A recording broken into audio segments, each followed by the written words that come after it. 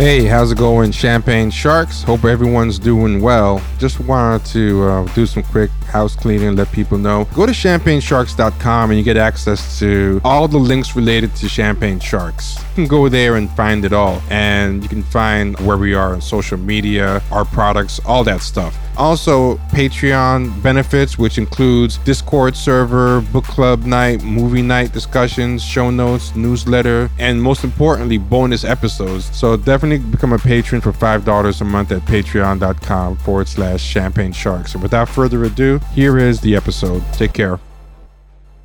Hey, Champagne Sharks. It's been a while since we had guests, but we are trying to get back into the groove of that. And this is about a movie that is about to be even more the talk of Twitter and film YouTube and whatever. Everything, everywhere, all at once. A lot of people love this movie. I did not. For people who think I'm a hater, this will not do much to reverse that assessment of me. But yeah, I did not like this movie. And I have with me three people who also have thoughts on the movie that have, and one of them has bled for her opinions on this movie.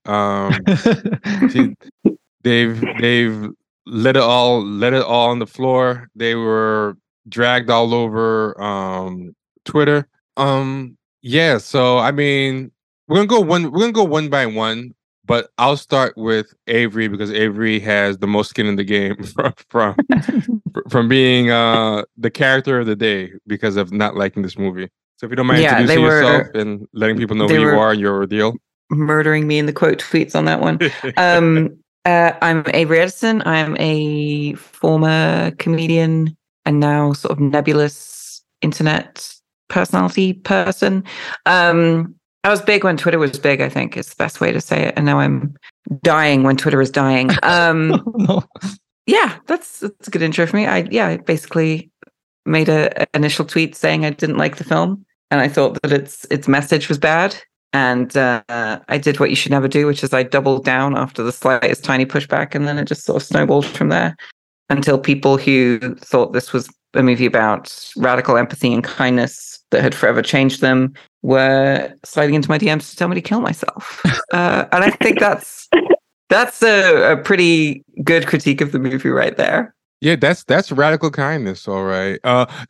Something that we were saying before we started recording when Avery and I were talking, I was saying how I noticed a lot of the movies and shows that have the most over the top schmaltziness or smarminess or toxic positivity to them have like the meanest, most vicious fans. It's like never fails. And like my theory is that there's such nasty people, like they need their positivity so over the top to compensate, for I think that type of inner darkness. But that's I'm not saying everybody who likes this movie is like that, but I think there's a certain type of person who is they're like, fuck you, this is positive and loving. It's like, whoa, okay.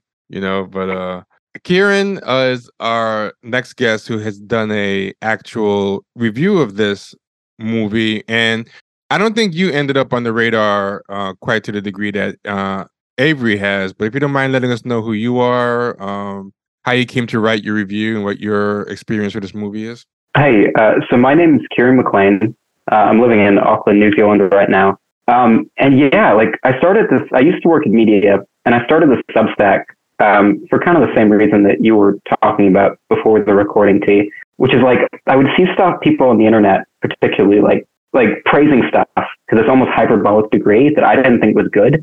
And a lot of this work is just me going like, okay, I don't think this makes sense. Like, I don't think this adds up. I'm basically like an unpaid buzzkill in that respect.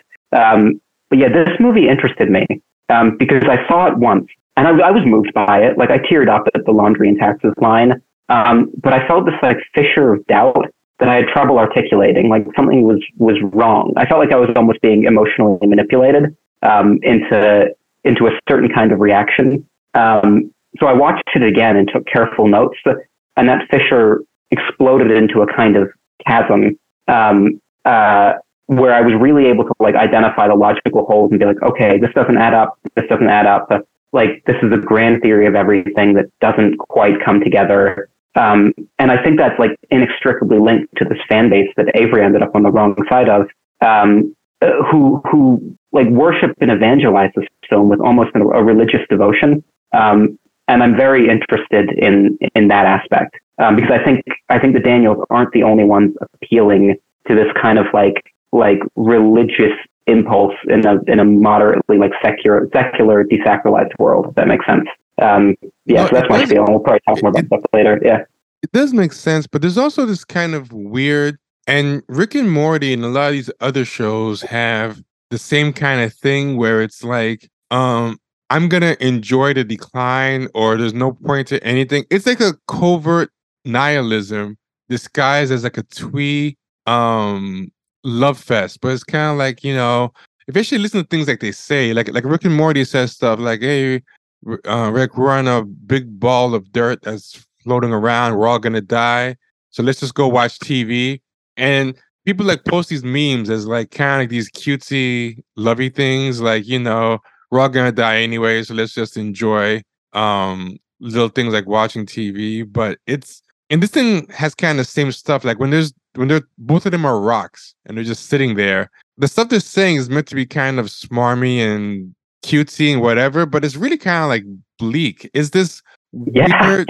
This is weird type of saccharine bleakness to it that is so nihilistic, but it doesn't want to like own it. It's I mean, we could talk about that more as we go on, but I was just wondering if you guys kind of felt what I'm talking about. There was like within the emotional manipulation, there was this kind of feeling that's like, fuck you, this is like really bad messaging, with a nice soundtrack. It's just, I think the thing about hopeful nihilism is that it is at its heart still nihilism, and yes, you're never going to escape the destructive, selfish tendencies of nihilism, even if you dress up. If you say, I'm using my nihilism to get to a more optimistic outlook, well, that's like using an anchor to get you to the top of the ocean. Like that's just not going to happen. You can swim while you've got the anchor tied around your ankle all you want, but you're going to end up sinking because it's an anchor. Is that a good metaphor? No, it works for me. It works for me for sure. Also, before I forget, Chris is our fourth person. I saved him for last because I think he might have been turned around in the movie. He rewatched it. And I rewatched it this morning. I woke up at 6 a.m. because it was the only time slot I had this week before this pod. So yes, I have the freshest, I think, probably viewing of the movie. And now you're a super fan. You've done a full 180. So introduction to myself. I mean, I've been on this pod like several times before. Writer for a magazine called Plan A. We also have a podcast, Escape from Plan A, and I've done some writing for publications like Current Affairs. I live in New York City, so I mean, this is a pretty international podcast. We got people in the UK and New Zealand, but we live in the same city and we hang out regularly. So yeah, there's some localness here. And from as an Asian American, did you feel any particular type of that this spoke to you in any way? Did you feel represented by this movie? I'll put it this way. I mean, I'll talk about more later, but I on the second rewatch, I liked it slightly more. I think the first 45 minutes is actually quite well done. Then it gets into this whole like self-esteem driven bullshit that really like ruins it. But if it were just a movie, I would be fine with it. But the type of people who like it and the reason they like it, and you can see this so much in these articles that are written about it, especially by Vox. That's what really amped up my distaste for it. Because if we're just looking at it as a movie, and it was like successful and everything, I'd be like, it's fine. But the way that, I mean, some of you mentioned this kind of, people attach like a life philosophy to this, and it's like, wait a minute, then let's examine what it is, and it's total bullshit. What this movie is saying. See, I hate it even as just a regular movie. Forget like the self-esteem stuff, but. Okay, like one of the problems I have with a lot of stuff now, right? And they're really leaning into it with this multiverse stuff. I feel like the multiverse stuff is a perfect like analogy or mechanism for the type of immaturity like we have now, where it's like I feel like immaturity is just hoarding and having as much stuff as you can get. And maturity is the act of realizing limits. Like, you can't have it all. Someday you're going to die.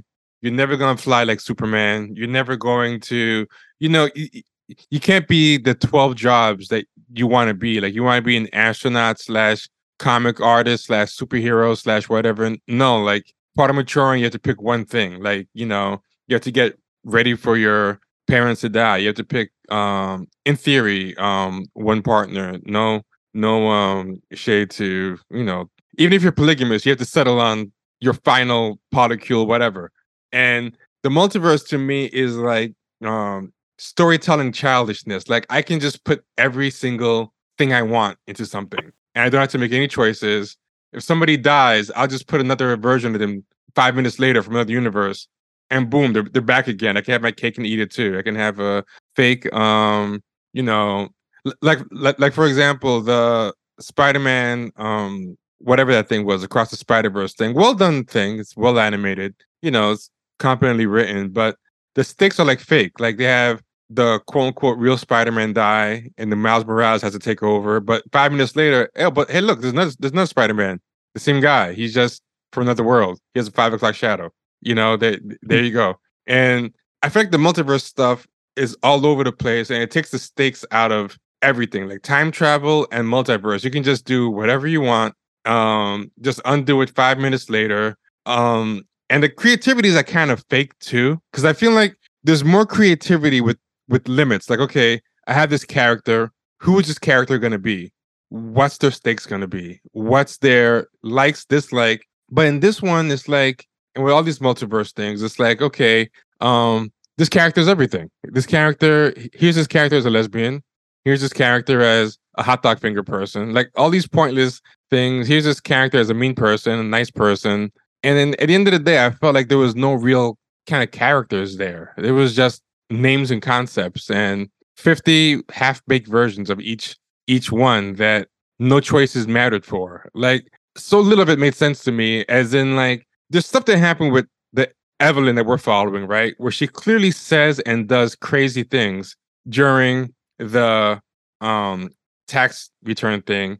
And then even like gets into a physical altercation with the auditor. But later on, everything's okay. Even in this same universe. Like, even the stuff that happened in this universe that I'm like, how is she going to explain this when the adventure is over? Boom, it didn't matter. Like, and I don't know why it didn't. Do you guys know what I'm talking about?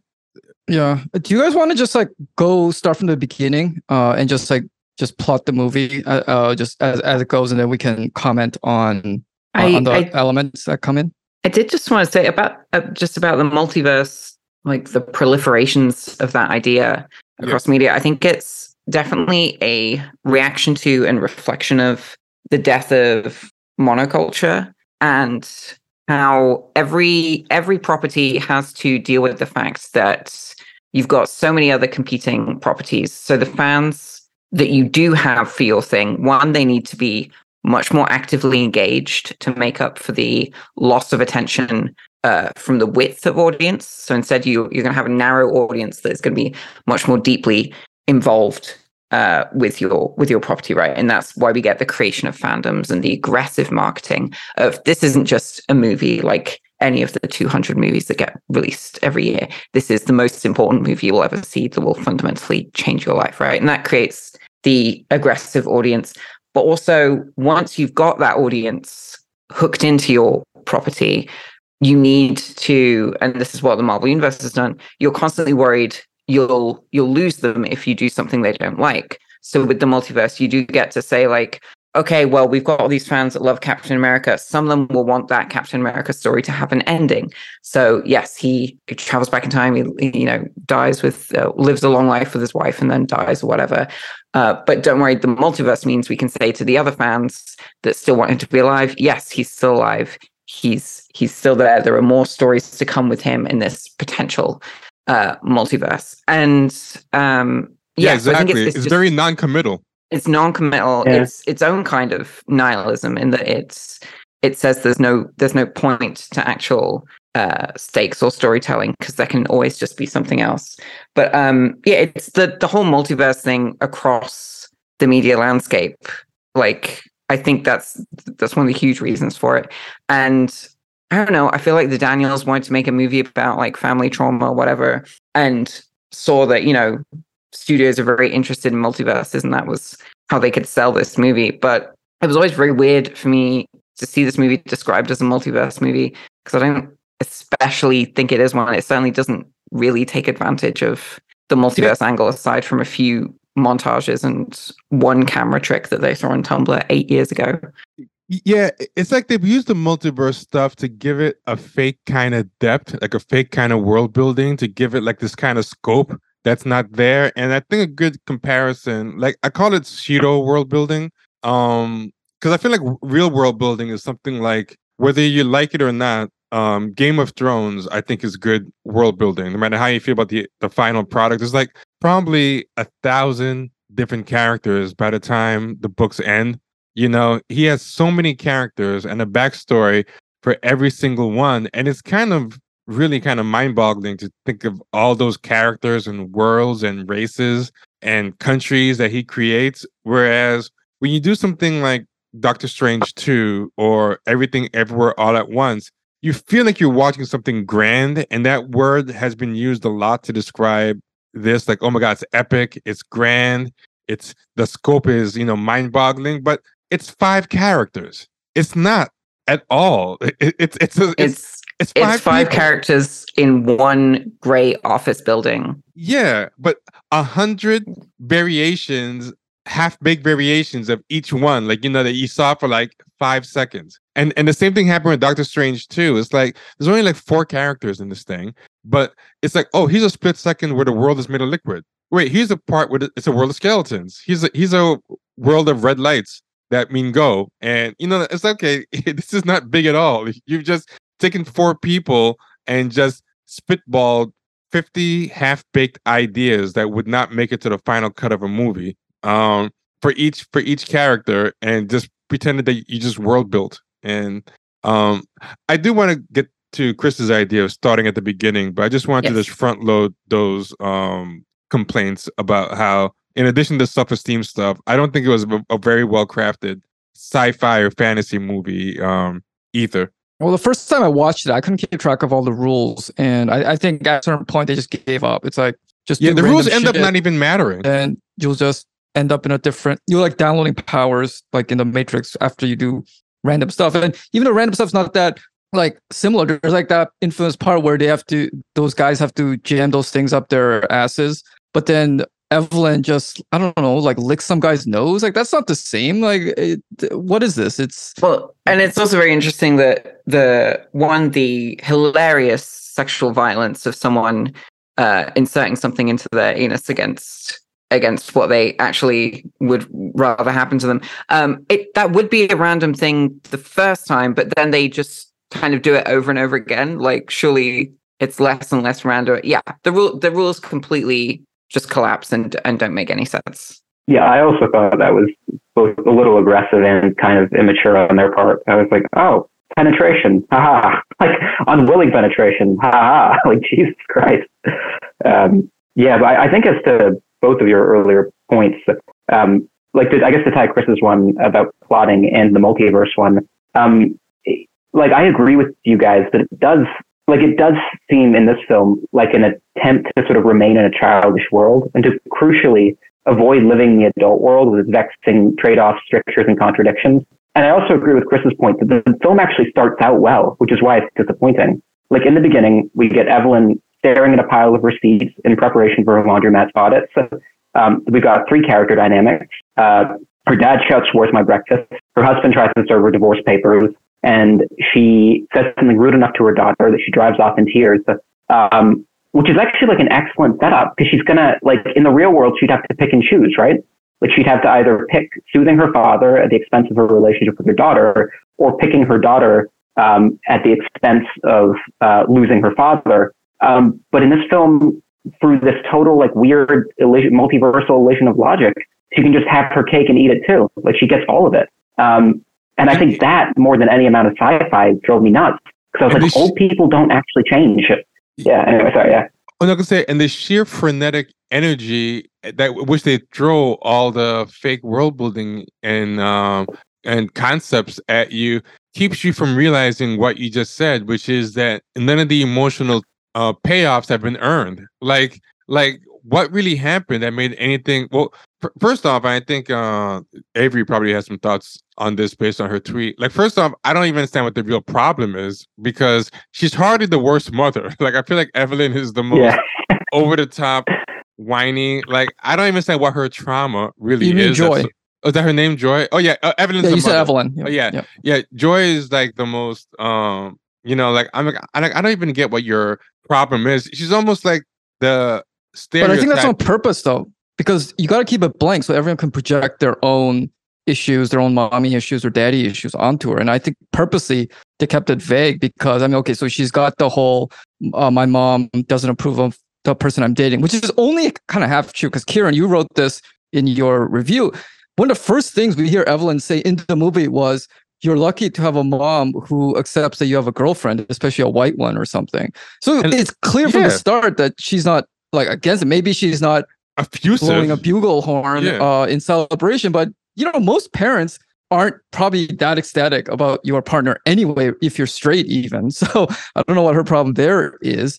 And then there are parts where she says like, I got a tattoo, which is a very childish thing to have a rift about over your parents with.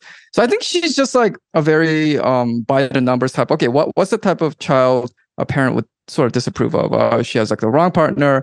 She has body modifications. I think she also says she dropped out of college, although we don't know why. And she's just like kind of generally a loser, is not really making much of her life, but she's not really a character. And then onto that sketch, people can easily project whatever they want. I mean, I have been told by the internet that I am fundamentally incapable of understanding the dynamics of this family because of my race. And oh God, don't listen to that bullshit. Don't listen. In order to not get yelled at, I will accept that, despite the fact that I'm not an idiot. I've seen movies and films about this kind of stuff before. I've read books with these dynamics. I've spoken to people from these backgrounds, and I'm a human being capable of empathy. And, white people also have complicated family dynamics related to parental neglect and trauma, homophobia, fat phobia, all the stuff that the daughter is going through. I think she has a genuine complaint with her mom. I think her mom is awful to her. I don't see one moment of kindness from the mother to the daughter in those opening sections of the movie. I think it is an interesting family drama because that daughter, in my like internet addled, no contact Reddit advice brain, she has every reason to be like, fuck you, I'll come back for Thanksgiving once a year or something, but other than that, you are only a toxic presence in my life. I watched those scenes. I've had, difficult family stuff happen, especially with regard to, my queerness, my like gender identity, all that stuff. I completely get it. The offensive thing about the movie to me was the idea that her fake attempt to change at the end that is immediately undercut with her calling her daughter fat in a way that is needless and cruel. That's what rankles me, not the idea that any of it's fake. But yeah, mostly the thing that rankled me was people telling me I was incapable of getting it, because I'm not an idiot. I've heard the word second generation before, and the kind of like heard about the struggles that come with the family dynamics attached to that. I get it. Yeah, it's funnily enough a lot to hang a movie on there. Yeah. Oh, go ahead, Kieran. Well, I was about to say, relative to your sort of like the criticism of your identity in relation to your criticism of this movie, I funnily enough experienced something similar. Where like, and to be clear, like I'm half Indian, right? And I'm partially disowned by the Indian member, like more conservative Indian members of my family, for having kind of stepped off the success ladder. Like once upon a time, I was on track to like be at Goldman or do the traditional success thing. And because I stepped off that, some of them want nothing to do with me. So in many ways, like I have a lot in common with Joy. Like I agree with you. She makes sense to me as a character. But but I guess I found two interesting things about this. One of which was when I pushed back on characterizations of myself as white and like therefore incapable of understanding the film, like this sort of radical empathy fan base was like, oh, you're not really Indian, you're not really Asian, you don't get it, which is just like factually untrue. And the second being that like I don't like the film's message that you should wait for your mother to change. Like as painful as it is, I think like genuine self-liberation can only come from accepting that not everyone you love is going to understand every part of your identity. And just so long as they can live with you, that's like sometimes the best you're going to get. And yeah, it was just a bratty movie. Like it just felt like a movie written by brats, with sympathy to brats. And I was just like, get it together, guys. Come on. Yeah. I was in Korea in November, and I was having dinner with my cousin. She's like about, let's see, probably like 3 or 4 years younger than me. And she was like, we were just talking about movies she watched, and she had actually seen this movie when it came out in Korea. And she was just like, but in the end, it's all basically about like some girl's teenage angst. And even her, who like, I mean, she kind of spent some time, you know, studying abroad and stuff. But, you know, this is like somebody from a totally different culture and everything. Even she saw this movie and was like, there's no there, you know? I mean, I think given her situation, I mean, we get to see a lot of Evelyn's background. I don't think she's like that bad of a mom. I mean, I don't think she's a great mom. She is certainly very distracted by, or I wouldn't say distracted, right? Where she's very occupied by other things besides making her daughter feel great and everything. But I think just from what we see in the movie, I think it's justified. So it's all the stuff and all the stuff that gets written about how, like, I mean, you guys referenced the rock scene, and I don't want to jump too ahead of the movie, but I was watching it a second time, and it was just like the daughter rock is like saying all these like words of wisdom about time and space, and the mom is just like listening, and I just thought like that is just it's such a puerile fantasy that it's listen to the children, and they will teach the elder, and the only way the elder learns is to blame it on their elder, because in the end she tells the James Hong character, her dad, like, you know, I'm not going to do to my daughter what you did to me. So that's the only way to break the cycle, is to always blame the one who came before you. And in this case, especially for Asian Americans, it's very convenient because of the type of like Asian Americans who love this type of movie usually is the older you are and the closer to the Asian culture or the problem culture you're trying to get away from by assimilating into America. The closer to that you are, the more problem you are. So you're okay. Maybe your immigrant parents are at fault, but you know what? Their parents are at fault because they're older and they're even closer to Asia. And then their parents and their parents. It goes back, and you are the natural product of just like this natural progression into enlightenment and whatever. So it's passive aggressive. Yeah, intergenerational trauma is a very trendy artistic. I hate that word. It's such bullshit. Artistic theme now, and you know, lots of talk about epigenetics, and it's like I have gone to so many plays and shows with the word epigenetic. If you told me 10 years ago that I would see multiple works of art in a single year that use the word epigenetics, I'd be like, I don't see that happening. But no, that's where we are. I mean, it's dicey territory for me as a white person, but anytime I hear or read something about epigenetic trauma, it really strikes me as like low-key eugenicist. 90% of the time it's bullshit. Avery, you don't have to feel bad about this. 90% of the time, I guarantee you it's bullshit. Didn't it start by saying, you know what, if you like say your parents like survived the war, there's like, you know, maybe even like certain chemicals in their body that now it's just like, oh, my dad didn't come to my football game, I have intergenerational trauma. It's such bullshit. Yes, it's very bizarre. But it's like, I know we differ on the mother, and I think I'm probably biased because, you know, coming from like having immigrant parents, like she was above and beyond most immigrant parents I've ever seen. Yeah, I was thinking the same thing. To me, like the whole fact that she has, and I know it's not as ideal as like a lot of Westerners would like, but you know, like she was at least like trying, you know, like because she had no kind of training for this type of modern Western situation, and she wasn't perfect. I'm not letting her off the hook, but I think it's a much more interesting movie if they go much harder. If they really lean into the worst excesses of this kind of parenting, and really exactly. give us a reason for fractured family. Yeah, they kind of That is much more Yeah. but they want her to be likable. You know, Yeah, it's your main exactly. character, right? They're afraid to make her have any real rough edges. So they say how bad she is, and she's not perfect. I'm not gonna say that, you know, she couldn't handle some stuff better, but I didn't really see her being the type of person that would create this amount, because I feel like the evil Joy was supposed to be like allegorical, like, you know.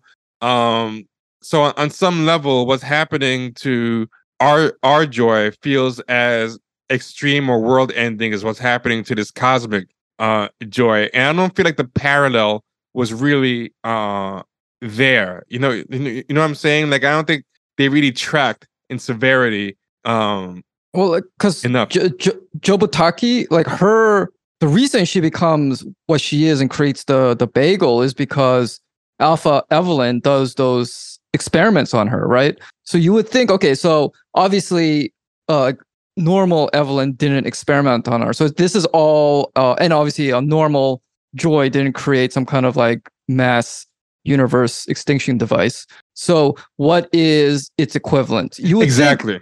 you would think, okay, maybe real Evelyn pushed her daughter too hard to be some, you know, go to the best schools or achieve greatness or whatever. But you don't get any sense of that in the movie. It seems like mainly that she doesn't recognize her like sexual orientation enough. And it just doesn't, you know, the correlation Exactly. it's not proportional. And you don't know Exactly. what the equivalent of the real life main event is, because in the alternate universe first, it's obviously Evelyn's fault. Like, Jobotaki didn't become like that on her own. It was all kind of Evelyn's fault. So what's Evelyn's fault in real life? That's the equivalent, and it's not quite clear. I bought her more as a bad wife than a bad mother, to be honest. Oh yeah, she's not a great wife either.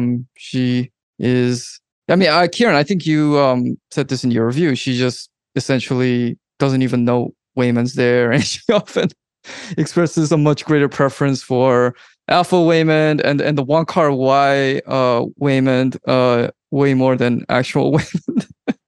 Yeah, and it was funny in the sense.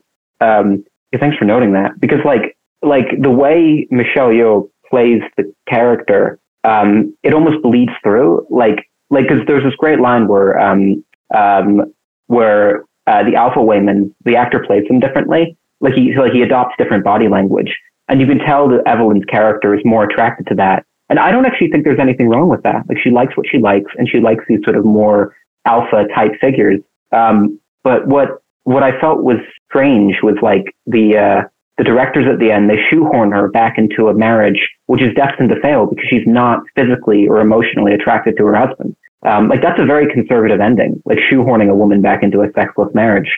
And it just.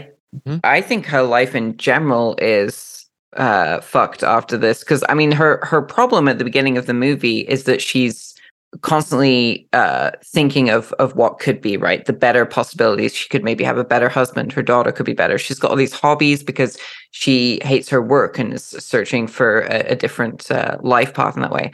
And what she gets confirmed by the plot device of the film is that, oh yeah, all these possibilities are out there, like endless, infinite possibilities that she could get at any time. And as much as she says she is happy with this reality, there's no way that's possible. It just would break your brain forever, especially if you're already of that tendency, right? I think that happy ending in that way. I think that goes exactly to why the multiverse is a cope, though, because you guys hit on that point earlier, and it's a cope because, hey, if there's a infinite version of me, and one of them I'm like king of the universe, then hey, I don't have to do anything in this world. And there's a part actually in this Vox article, it's called like Why We Loved Everything Everywhere All at Once and Why We Hope It Wins the Oscar. It specifically references they love the movie because they say, oh, the best rapper is a white supremacist. We have Ron DeSantis turning Florida into whatever, and they say that we got AI bots creating, digital girls with like double E breasts. And it's like, it's so nice to watch a movie that takes us out of the timelines. They are actually using the same copium that the whole like multiverse narrative structure does for just like filmmakers and everyone who loves this, is that, you know what? I don't actually have to accomplish anything because I've already accomplished it. If there are a million better worlds out there. We don't need to expend energy making this one better. Right. So Evelyn knows that my potential has been proven. Like, yeah. Right. And Evelyn knows in some world she is the biggest movie star in China or Taiwan or wherever that country is. Life's great. So, if I accomplish it here, I've already accomplished it. So it is that, I think, and I think it's particularly soothing to a kind of well-educated class who has that constant anxiety of, oh my God, I was in the gifted class. I got these SAT scores. I went to an Ivy League, yet I didn't accomplish greatness. Like, what's wrong with me? And then they watch movies like this, and you know what? I probably already did in some other world. So hooray for me! I can finally. Because there's also a line she says in the end to her dad where she's like, I'm something about finally him being proud of her or whatever. So I think that speaks to that anxiety as well. Yeah. For people who are, I want to put a link to this in the show notes. But for people who are interested, Kieran's newsletters, Kieran McLean at .substack.com, and his review is called "Everything All the Time to All People: Why Independent Filmmakers Shouldn't Sacrifice Adult Complexity for Affirmation." And I love that you use that word because at this podcast we came up with this phrase that we said is like everything now, which is like saved, SAVE, and that's like seen, affirmed, validated, and empowered. Like if you have any combination of those four things, if you're like, we'll save the audience, they will put up with just about anything. You know what I mean? And like some of it sounds duplicative, like affirmed and validated, but the way when I looked it up, the way I read the difference between affirmed and validated. Affirmed is when you're told that you're all right or you're okay because of what you believe or what you've done. And then validated is almost even more narcissistic in that you're okay just because of what you are. So you're a woman, you're a minority, you're white, whatever. You're just your identity or your family name, or just without even doing or believing anything, you're automatically okay. And I feel like this is definitely in that spectrum. Like your use of the word affirmation, I definitely felt that there's a lot of affirming happening. And one of the things I think Chris touched on, but you also linked to it in the article, something that was in the article called Millennium Apology Fantasy, where there's all these movies coming out and shows where the millennial gets to tell off their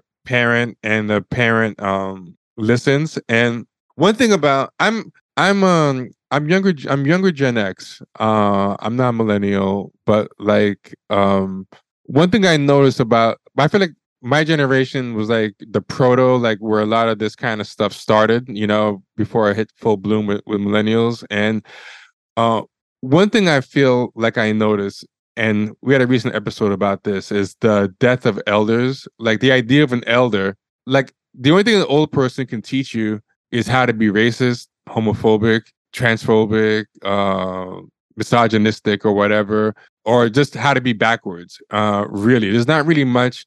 The idea of like an older person being a useful mentor, I think, has kind of died with millennials and younger. And it's not even just for any particular race. Like for white people, the only thing an elder can teach you is how to be like a colonizer and a genocider, maybe. But for like minorities, even younger minorities are into the death of the elder because they just see the older people as, oh, you guys didn't really fight white supremacy enough, or you guys were too backwards and hard on the kids. And this movie, I think, is very shot through with that, with both generations. Like, like Joy is just kind of the best one just because she's younger. There's not really anything she really does or believes or any type of real wisdom.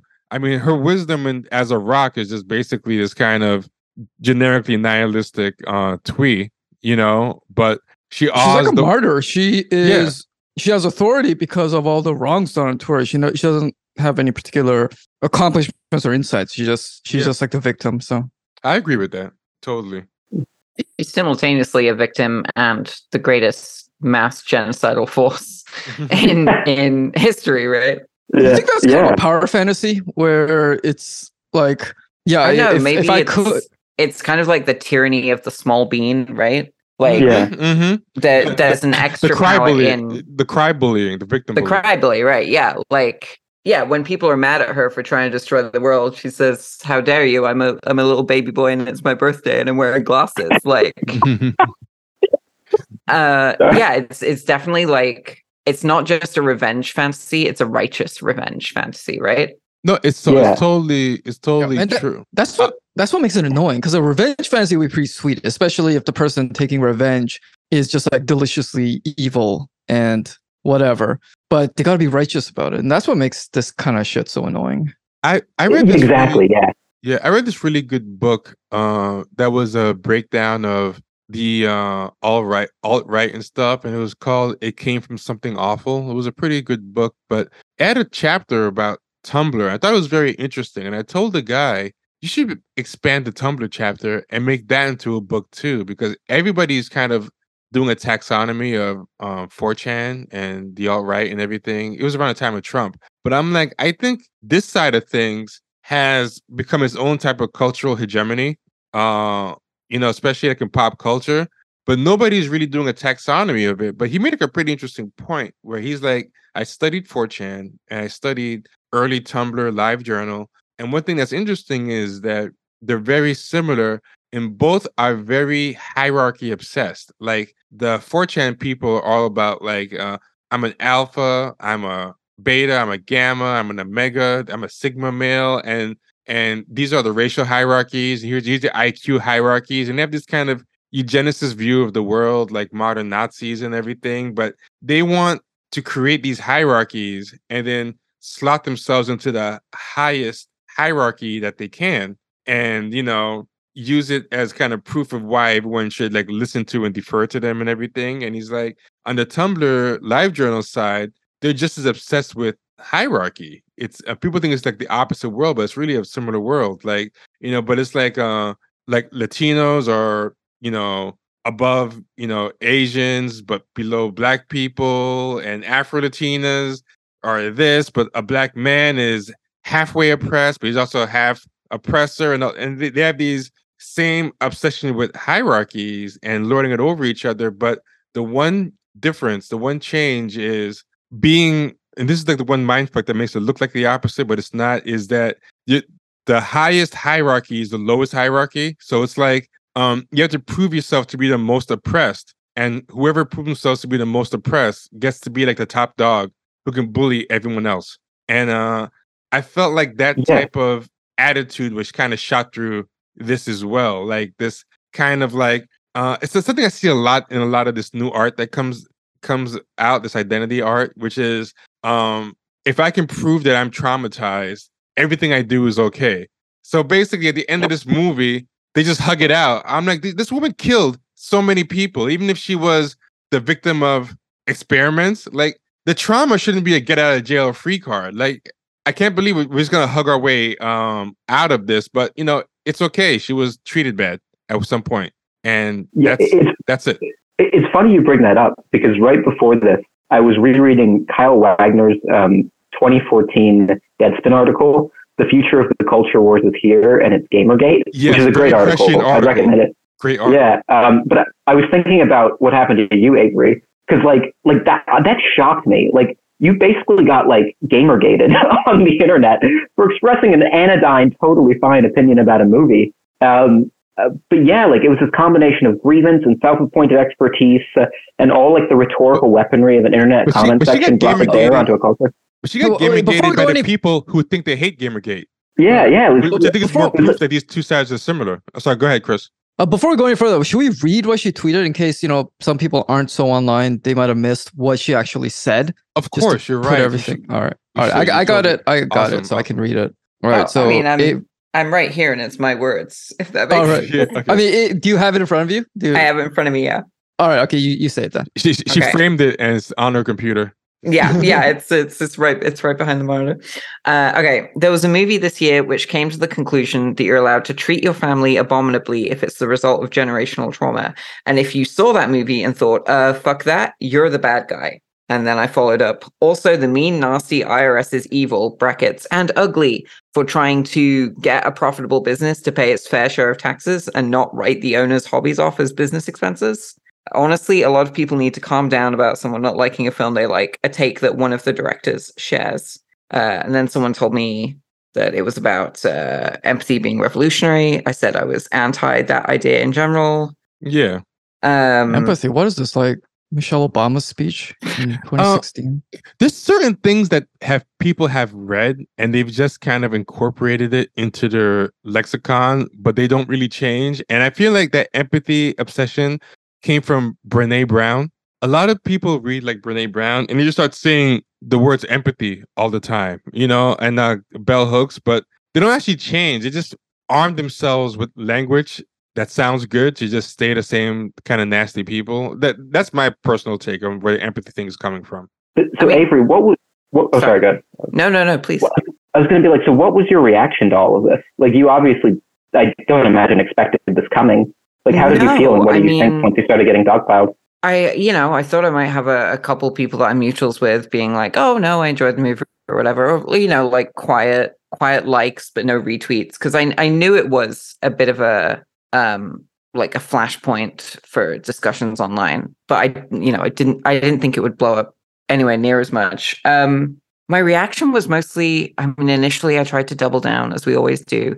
I tried to explain myself, because anytime someone would come at me with a criticism, I would have a rebuttal to that I felt pretty airtight in, because I'm a smart person who can articulate things well. It mostly got upsetting to me. I was fine with random strangers telling me to kill myself or telling me that I had no right to have an opinion on this film. It was when, and this is my problem for being invested in the kind of like media Twitter world, but like mutuals or like former mutuals or friends of friends, like tweeting that I was a racist for not liking the film was Jesus really Christ. weird.